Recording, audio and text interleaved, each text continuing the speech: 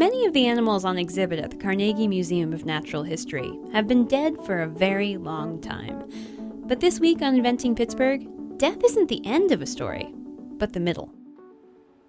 It would be easy to breeze past the mountain goats on their sliver of vertical cliff, or the zebra, or to step around the black rhino at the Carnegie. But these are not just any animals. They're animals remade by humans. Most of the time you make one cut from the middle of the breast down to the vent, and you start peeling the skin back. Stephen Rogers is collection manager for birds, and he describes how to prepare a specimen for taxidermy. He estimates he's taken apart at least 15,000 birds. You slowly start peeling that backwards, like turning a sock backwards. And then in taxidermy, you have to reconstruct that. The idea of scooping out an animal just to rebuild it in plaster and burlap, or today latex and epoxy, might seem odd. But taxidermy hit its stride long before Google Images made the curiosities of the animal kingdom widely available, says Rogers. 100 years ago, there wasn't television. It wasn't easy to hop on an airplane and fly to Africa and see things. The diorama puts you in a place and you essentially see everything. The diorama is the world in which a taxidermy mount exists. Mounts can stand alone, but placing them in habitats was the trend in the 1970s, when Pat Martin started working at the museum as chief preparator. You walk out there and you feel very vulnerable. You know, you don't know what the heck's behind this bush or this tree or something because you're new to Africa, you know. Martin traveled all over the world, studying habitats in the U.S., the Arctic, and Africa. I wanted you to feel like you were in there. And so you walk into the middle of it.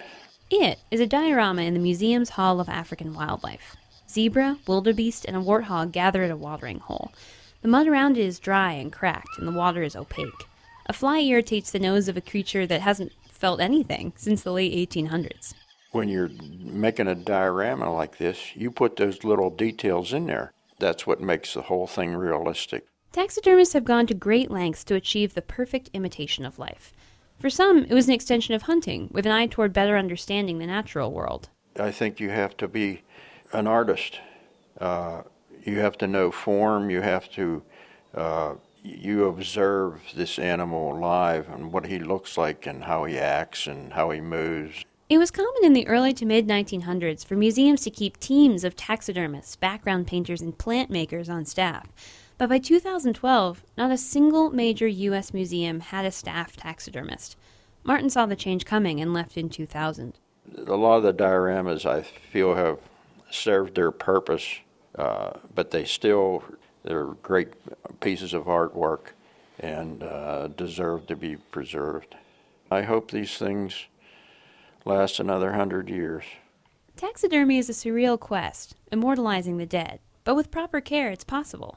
An 1867 mount, Arab courier attacked by lions, is still going strong at the Carnegie. Ironically, these animals will outlive any evidence of the artists who made them. The dioramas no longer carry their names. In his basement, Martin keeps work from other preparators that the museum discarded. He puts his hands in his pockets. I would hope somebody would save some of my stuff like this, when I'm gone. For 90.5, WESA celebrates Inventing Pittsburgh. I'm Margaret J. Krause.